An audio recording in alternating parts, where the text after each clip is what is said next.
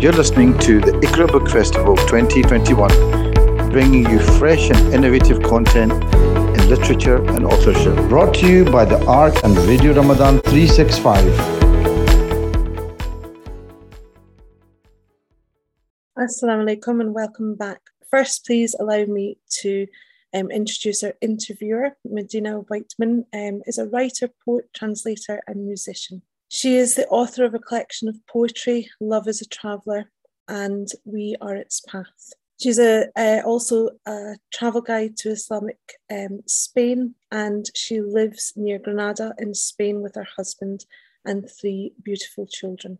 Today, she will be interviewing the author, Luqman Ali, whose child literature book, Riding a Donkey Backwards, is the next topic that we'll be looking at. So please, Medina, welcome and thank you for joining us. Thanks so much, everybody, for inviting me to interview Luqman Ali. Luqman and I go way back. It's a pleasure to be able to talk to him about this fantastic book, Riding a Donkey Backwards, which I've got to say, I read this to my youngest and we were in fits of giggles. And it's very hard actually to find books that really make you laugh out loud. You know, you might have a little bit of a chuckle, a bit of a smirk, but real laugh, being in fits of giggles repeatedly is an unusual thing. The writing is very, very funny. The illustrations are also fantastic. So Luqman, first of all, I'm going to introduce Luqman specialized in the Islamic sciences and the languages Arabic, Persian, and Urdu, literature and cultures of the Middle East and the Indian subcontinent. In 1997, he co-founded Khayal, the first English language professional theatre company dedicated to the exploration of classic Muslim literature through contemporary stagecraft as a means of fostering greater intercultural and interfaith engagement and understanding. He continues to serve as Khayal's chief conceptualist and creative producer, with his latest work, the latest work at the moment being Edi Means Love, the first digital biopic on the life of Abdul Sattar Edi in English. So today he's going to be discussing his book, Riding a Donkey Backwards. It has had a number of accolades and awards. In the UK, it was nominated, it won Summer Reading Challenge 2020. In the USA, it was Book of the Month with Read Across America. It won an American Folklore Society Aesop accolade, the Junior Library Guild Gold Selection, and United States Board on Books for Young People Outstanding International Books List 2020. In the Middle East, it also won the Middle East Book Award 2019 and Picture Book category. It's been nominated for the CILIP Kate Greenaway Medal 2019 for Distinguished Illustration in a Book for Children, and the UK Literary Association's Book Award Long List 2019. So welcome, Luqman Ali. How are you? Thank you very much, Medina. Thank you for your welcome. Lovely to see you in those beautiful, in the nature. I had to escape my house because it was too noisy, but hopefully this is going to be a bit more peaceful. Yeah, lovely, lovely. So tell us about what led you to writing this book. Well, it's actually quite a long story because it all began with an encounter at Shakespeare's Globe in 2004.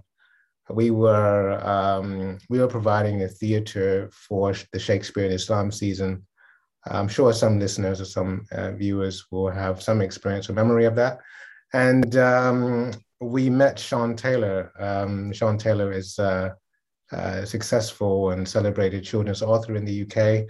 And we had a conversation and that was their sort of first connection, which ultimately led to this book. And then many years down the line, Sean reached out to us and said, you know, we must do something together. And given all of the polarization, all of the negative coverage of Muslim and Muslim-related issues, and we found that we had a shared love of Mullah Nasruddin, you know, so that was the convergence points and the humor of this character, and the wise fool that he is. And so, yeah, and we met in the British Library. I forget exactly what year now, but it was a good, you know, a good 10 years later, I guess.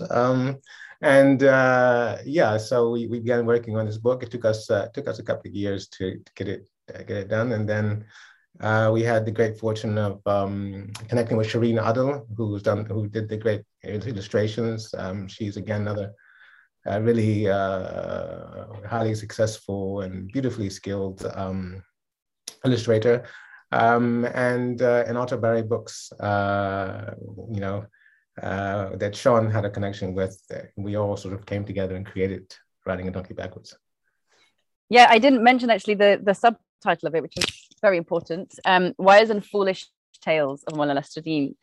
So Mullah Nasruddin, I'm sure everybody in the audience, well, most people in the audience will have heard of his name because he's a figure who pops up in so many different cultures with different names and titles and epithets. You know, he's Hoja, Nasruddin, Nasruddin. He's, I've heard that in Uyghur literature, he's called Afanti. I've heard of the same stories cropping up in completely different cultures. There's another figure, kind of a folk figure, very similar kind of religious figure who teaches through humor, but through carrying out outlandish exploits that leave people kind of scratching their heads and also embarrassed. He embarrasses people, called the Rector de Valfurgon, and he's from Catalonia. So he's actually a Christian teacher.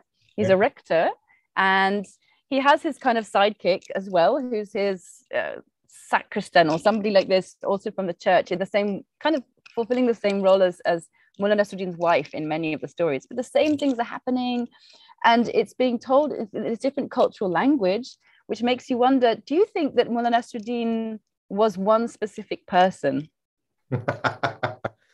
Well, look, I mean, I have a book here, probably the largest collection. This is an Arabic book. This is like a huge collection. I mean, I think there's something like 360 stories of Mullah Nasruddin. And he goes on the title of Joha here, right? So now a lot of Arabs will say Joha and Mullah Nasruddin are completely separate. They're not the same characters. This book asserts that they are the same characters. So I think the confusion around who Mullah Nasruddin is part of his magic, right? You know, right. No one can pin him down. You know, he's in Catalonia, he's in Iran, he's in Turkey, he's in China. And I think that speaks to the universality of the magnetism of humor and foolery, if you like, or foolish wisdom or wise fools, that archetype for all of us. Yeah, it's beautiful as well. It hints at the connectedness of human cultures and how we are very. You mentioned earlier about how your work with Sean Taylor was inspired partly by as a reaction to the polarization. I mean, reaction is probably not the right word to use there, but a way of healing the polarization that we've experienced. It's always been there, right? It's always been there in the UK. As long as I've been alive, it's always been there, but it's certainly started to take different manifestations over the last 20 years. And I think humor as seeing it as a form of healing is a very interesting take, because we often think of it as being part of literature, and literature kind of can get quite pigeonholed in this sort of highfalutin, especially, you mentioned Shakespeare, and Shakespeare was very funny. Shakespeare was hilarious. Like, once you can decipher the language he's using, some of his tragic comedies were fantastic. I mean, the comedies of errors and so on and so forth. So, but I wanted to just make that point, because I think it's very beautiful to recognize that we see ourselves in other people when it's brought together like this, when it's presented like this. That Mullah Nasruddin is kind of an everyman, a comedic everyman. But one thing that is special about him is that he's a spiritual teacher as well. He's a mullah in all of these different incarnations, iterations. He's a religious teacher, right? He's a Hoja, he's an Effendi, he's a rector. It's something very, very unique, I think, about Mullah Nasruddin, is that he's teaching religious truths, spiritual truths through humor. What's your take on that? Well, I think that shows a deep understanding of the human condition, and that shows that he he obviously he has a self-knowledge that gives him a window into the nature of his audiences and into humanity, and therefore I think and that is his universality, is that he's bringing together humor, wit, and the thing about his humor is he's happy to be sent up, basically. Yeah. He's happy, he's happy to be a fool, and that takes humility, right? A lot of religious teachers get so stuffy; they're not prepared to be, sent up and lampooned, or even he lampoons himself sometimes. So I think yeah, and that's why he's still around, and that's why he's everywhere, and so yeah. There's something very endearing, I think. I love what you mentioned there about how he's happy to be lampooned. It's something that you find it's sadly rare, right? Like to find people who have a certain kind of standing, who are happy to be made fun of, because we're so used to, and of course we have to have respect for people of knowledge and scholars, but it's very unusual to find somebody who's happy to put themselves in that situation, right? I wanted to read it. I think we should read a few of these stories because they are very, very, very amusing and entertaining. And it also speaks to the ability to know oneself, the self-knowledge that you mentioned there, and this kind of work on one's own ego, right? Because it's one thing that nobody really likes. Nobody wants to be laughed at. It takes a very big person, to I think, be happy to be laughed at and to be publicly laughed at and lampooned. There's one story that me and my son, we just kept laughing and laughing over it. Just going to try and find it. And we just have to look at each other and say, "You're right." And we just can break down into bits of giggles. So I'm going to read this one. It's called "They Can't Both Be Right." One afternoon in the tea house, two men were having an argument. Nasruddin was sitting nearby. So they asked if he would decide which one of them was right. Nasruddin listened as the first man explained his side of the argument. When he had finished, Nasruddin said, "You're right." The second man called out, "No, Mullah Nasruddin, you must hear me." And he told his side of the argument. Nasruddin listened. Then he said to the second man, "You're right." The owner of the tea house had heard the whole conversation. He said, "Mullah Nasruddin, first you say one is right, then you say the other is right. They can't both be right." Nasruddin put down his cup. He looked up and said, "You're right." Yes. It's so clever because it has the repetition, which makes it very easy to get into. And, repetition is a sort of a literary device. Yes. But he throws it. He'll throw it. It's like a throwaway comment. And at the same time, he's expressing something very, very profound. There's like something hugely philosophical there. Yes. About how, you can actually both be right. There's a paradox to it. But, we don't have to just sort of build ourselves these boxes or these sort of pedestals of our opinions. It is possible to try and, superar, that's a Spanish word, to rise above that or to bridge them. Do you want to read one of the books, the stories yourself from the book? Sure. So just on that story, what I love about that story is that oftentimes we want yes or no about so many things. And often, and actually, philosophically speaking, we will find that often the answers are both or neither. Right. So, and he really crystallized, for me, I won't go too deep in it, but, if you think about some things like even Ibn Arabi, when he talks about existence, or is a human being natural or supernatural, both or neither. So, it's incredibly profound. And what's quite amazing is these stories are really good for getting those types of kickstarting those sort of profound thinking in small children. Right. And totally. They really get it. So my one is, as we're approaching COP26, it's who owns the land? An argument. I literally just had the book open at that page. I just threw it by accident into my garden because I was so excited. Go ahead. An argument broke out between two farmers There was a patch of land between their farms, and both the men said it was theirs. So they went to Nasruddin to try to find out who the real owner was. Nasruddin went with them to the piece of land. The first man explained why the land belonged to him. The second man explained why the land belonged to him. Then both the farmers looked at Nasruddin. So, who does the land belong to, they asked. The mullah knelt down and put his ear to the ground. The farmers stared at him. Nasruddin looked up and he told them, the land says, you belong to it. That is so beautiful. It's like, it's kind of beyond funny. It actually is almost tragicomic, right? Because it reveals how the people aren't listening to the land. They're only listening to themselves. Yeah. It's such a beautiful, oh my gosh, I love that story so much. And I hadn't heard that one before. I've read a few collections of Mullah Nasruddin stories. And in fact, there's one that I just read very recently online, but it was, the protagonist of the story was actually Rabia al-Basri, Rabia al-Adawiyya, and in which she says she's outside in the street looking for her key. Yeah. You know, the story is very famous as a Mullah Nasruddin story. They're teaching stories, right? And of course, people come out and they look, they see her looking and they ask her what she's looking for. And she says, I'm looking for my key. So they kind of help her looking for the key. And then they say, but hold on a second, where did you lose your key?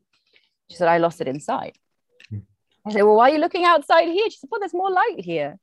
and in the Mullah Nasruddin story, it kind of ends there. It's like, that's the mic drop. It's like, ha ha, made a fool of everybody, made a fool of myself. Maybe some people will go away and have a think about that. But in this telling of it from Rabia al-Basri, she actually explains, she expounds upon it. She says, I'm just imitating you. You're looking for something. You're looking for the truth outside where there's more light. But you need to be going back inside where you lost it, where you lost the truth. And the key there is this beautiful metaphor. I mean, I don't think I can come up with a more symbolic image. You know, the key to everything, the key to unlock the box, to unlock the riddle. So it's interesting that the Mullah Nasruddin stories haven't got that sort of, they don't waste time with the explanation. You know, a person who wants that explanation, you can figure it out, right? If you sit there and ponder it, you can get there. Yeah. But it struck me that, yeah, I hadn't actually spent that time unlocking that story. I'd sort of just taken it at surface level and gone, oh, he's a laugh, he's a crack, you know? Yeah. I wanted to just read one more because I just love hearing the stories. I think we could carry on reading them all day because they're so funny. This one is called What Are You Doing? And I wanted to just also point out the illustrations. They're very clever. Shireen Adli, I later looked at her up. I realized I'd seen her work elsewhere in a lot of different collections. I think she illustrated the Conference of the Birds and a Shahnameh. I have a couple of other books by her, but this one is very cool because she's done it all with multimedia. She's used bits of paper. It's like a kind of paper cutout collage with fabric and knitted things that she's made with fabric. So it's really beautifully done. It's quite sort of three-dimensional. So this story is called What Are You Doing? Excuse me. Mullah Nasruddin was sitting at the edge of a lake, spooning yogurt into the water. A villager was passing by. He stopped to watch and asked, "What are you doing, Mullah?" "I'm spooning yogurt into the lake," said Nasruddin. "Why are you spooning yogurt into a lake?" asked the villager. "It keeps tigers away," said Nasruddin. "But Mullah," replied the villager, "there are no tigers around here." "I know," said Mullah Nasruddin with a smile. "It works well, doesn't it?" I love how she's also done the kids. This girl's laughing, and this guy's actually got a little tiger toy. It's very clever. She's got a bucket of water. Yeah, it's brilliant. And some tinfoil there as well. But again, it's like a very philosophical question. It's like, what is causality? You know, It doesn't offer any answers, but it just puts that question into your head. Yeah, very true. Yeah, lovely story. Yeah. If I'm feeling particularly stressed, I will pick up Mullah Nasruddin as a try to antidote to it and for a source of levity, and it works a dream, really. Yeah. the levity aspect of it, I think that is very healing. I think for our times, it's something really important to bear in mind, especially when we are talking about anything really. Having a bit of a sense of humor in anything is helpful, but I think when it comes to faith and religion, it's often something that's very, very overlooked, and I'd love to explore that a little bit more with you if you like. I've heard that when you laugh, your thoughts stop for a moment. There are a few ways that thoughts stop, like sneezing and all these kinds of things, and your brain can just kind of freeze for a moment. It's almost like a sort of a Zen koan, a question that doesn't really have a clear answer. It stops the mind. How do you feel about that in terms of the way where we're at the moment? Our minds are very busy, right? We're kind of constantly bombarded. We're living in the age of information. We have access to so much info, so much data, and so many answers. I'd love to hear what you think about the usefulness of not having the answers or just asking questions. Yeah, I think so. We can laugh at in many different contexts at many different things for many different reasons. And I think for me, the magic of Mullah Nasruddin is he's getting you to laugh on an open question often, which means that you have to stop. And it's a slightly different laugh for me. It's like there's a lot of silence in it underneath it. Because you're provoked to thinking, and it freezes you in many ways. And oftentimes, one of the things when we're doing these performances in communities, a lot of people are very not used to Mullah Nasruddin, and it takes a good 10 minutes of doing like 7 stories to people's minds to switch over, right, to where he's coming from. It's a very different place. So I think there's almost a double a double sort of effect of that what you're talking about, of the thinking stopping, and a thought provocation process, and it's almost like mind twisting. So yeah, I mean, I see that as a really valuable, because he forces you to shift perspectives, to jump paradigms, and children love it. Adults take a little bit longer, especially if they're not used to him, because the genre of humor that they're used to is very comes from often, not always, but often comes from a very different place. So we love that sort of that provocation that Mullah, can be quite incendiary sometimes, because you're actually throwing things at people which are unexpected, or which actually challenge them as to what is humor itself. So it's challenging in lots of ways. Sorry, go on. And I'm probably giving very Mullah Nasruddin answers to your questions. More questions than answers. That's good. I like that. As I was asking that question, I was like, God, I'm just asking him to think more about a topic about not thinking. It's almost more valuable to just sort of not say anything and just let the stories speak for themselves. Would you like to read another one? I'd love to read more, but if you want to read any in particular, go ahead. Do I have? Yeah, this is another one of my favorites. A nice steam bath. Oh yes, I love this one. Nasruddin decided to visit the local hammam to have a nice steam bath and a massage. A large man took the mullah inside the hammam, but he didn't look after Nasruddin very well. The water was cold, the towel was small, and the massage was short. Nasruddin wasn't at all happy, but as he was leaving, he gave the large man an extra 10 coins. It was a very generous tip. The following week, Nasruddin went to the hammam again. The large man was there, and as soon as he saw Nasruddin, he led him to the finest bath. He gave the mullah a big warm towel. He gave him a long massage with the most fragrant oils. This time, Mullah Nasruddin was very satisfied. And as the mullah got ready to leave, the large man waited. He was expecting an even more generous tip. But Nasruddin left just one small coin. It was a very small tip. The large man looked disappointed.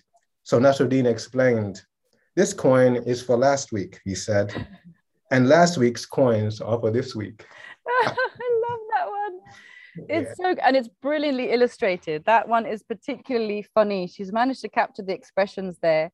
Yes. I almost don't want to analyze it because it's so brilliant just to listen to that, let it sink in, and just let you go, yeah.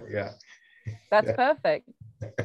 It is really how we're talking about expectations rather than reality. Okay, I'm going to read one as well. Okay. Whose move? Because I think we've got about 8 minutes left, so I want to pack as much of these stories because they're just so brilliant.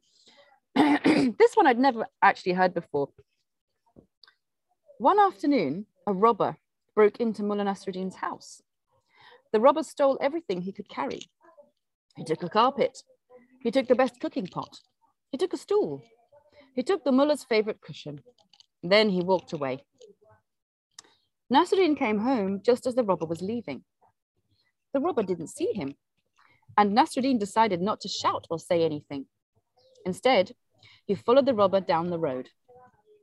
He followed him round the back of the tea house. He followed him all the way to the other side of the village. Then, when the robber arrived at his own house, Nasruddin followed him inside.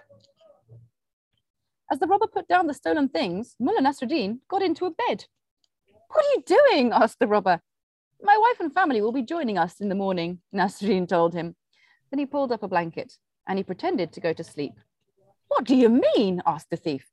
"Well," Nasruddin replied, "I thought we were moving to your house." I love it. The illustrations as well are so brilliant. I don't know if you can see she's put beads instead of dates in the date palm, and an actual roll of carpet that the thief is carrying away. I find it so brilliant because he stays completely cool.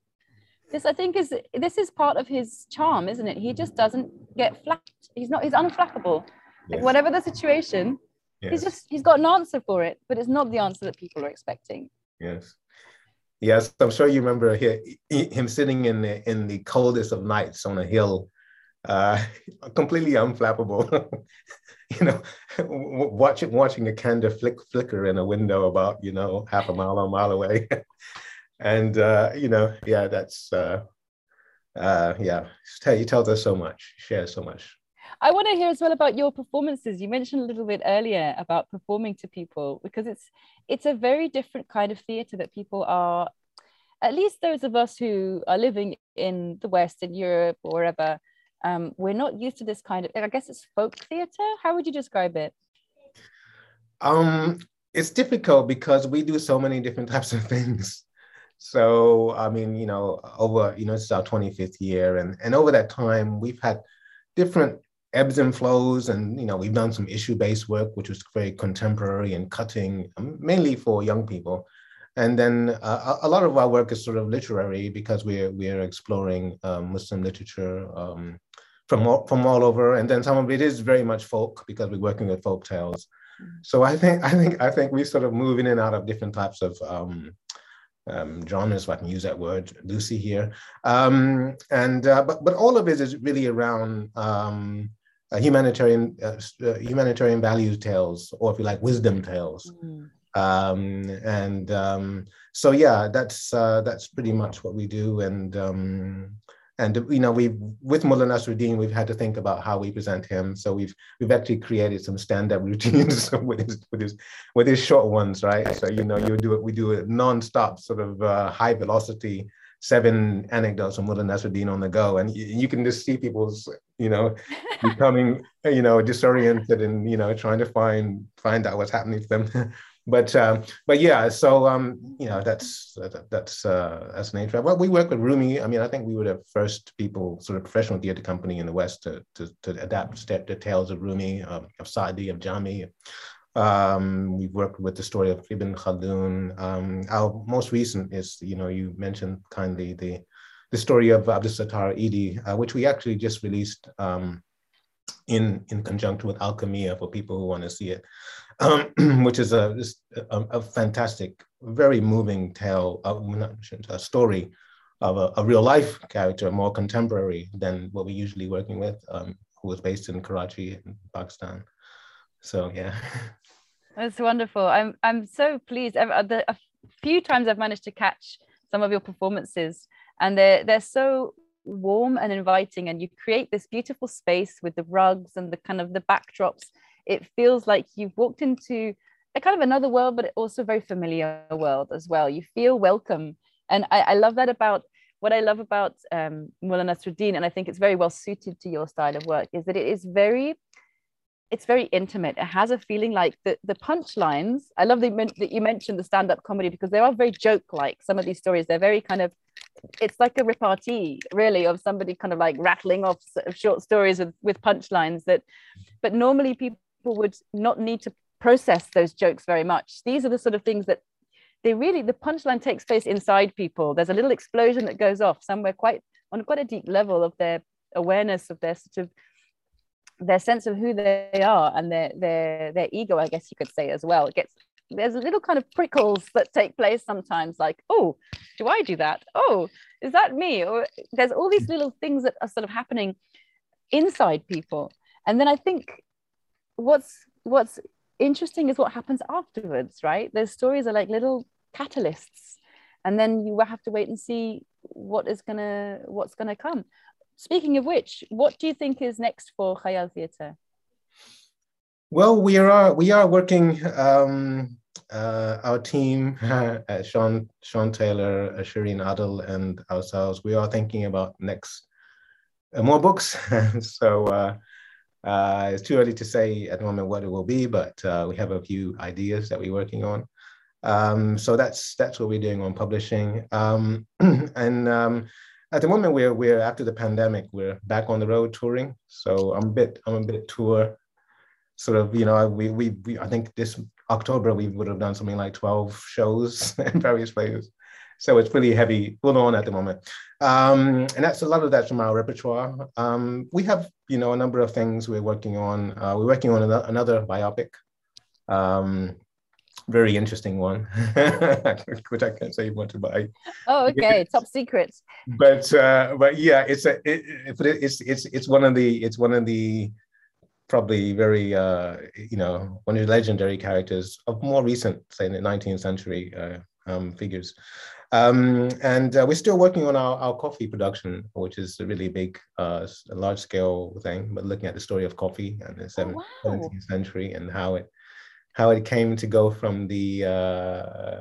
from Yemen, Ethiopia and Yemen, right? Yeah, but more how, it was considered in Britain to be the devil's brew, and then how it became the ubiquitous driver of the Enlightenment and Industrial Revolution. Wow.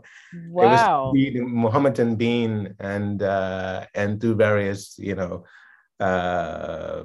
developments, it was outlawed by the crown, and then they had to rescind that edict and allow it to be consumed. And anyway, its role in generating, the free press and generating our conceptions of liberal democracy and all that type of thing. So that's a bigger project that we're working on. Hopefully in the next 2 or 3 years, we'll be able to get it out there for people. That just sounds so fascinating. I've been reading a lot about this lately, so I'd love to catch up with you another time about this.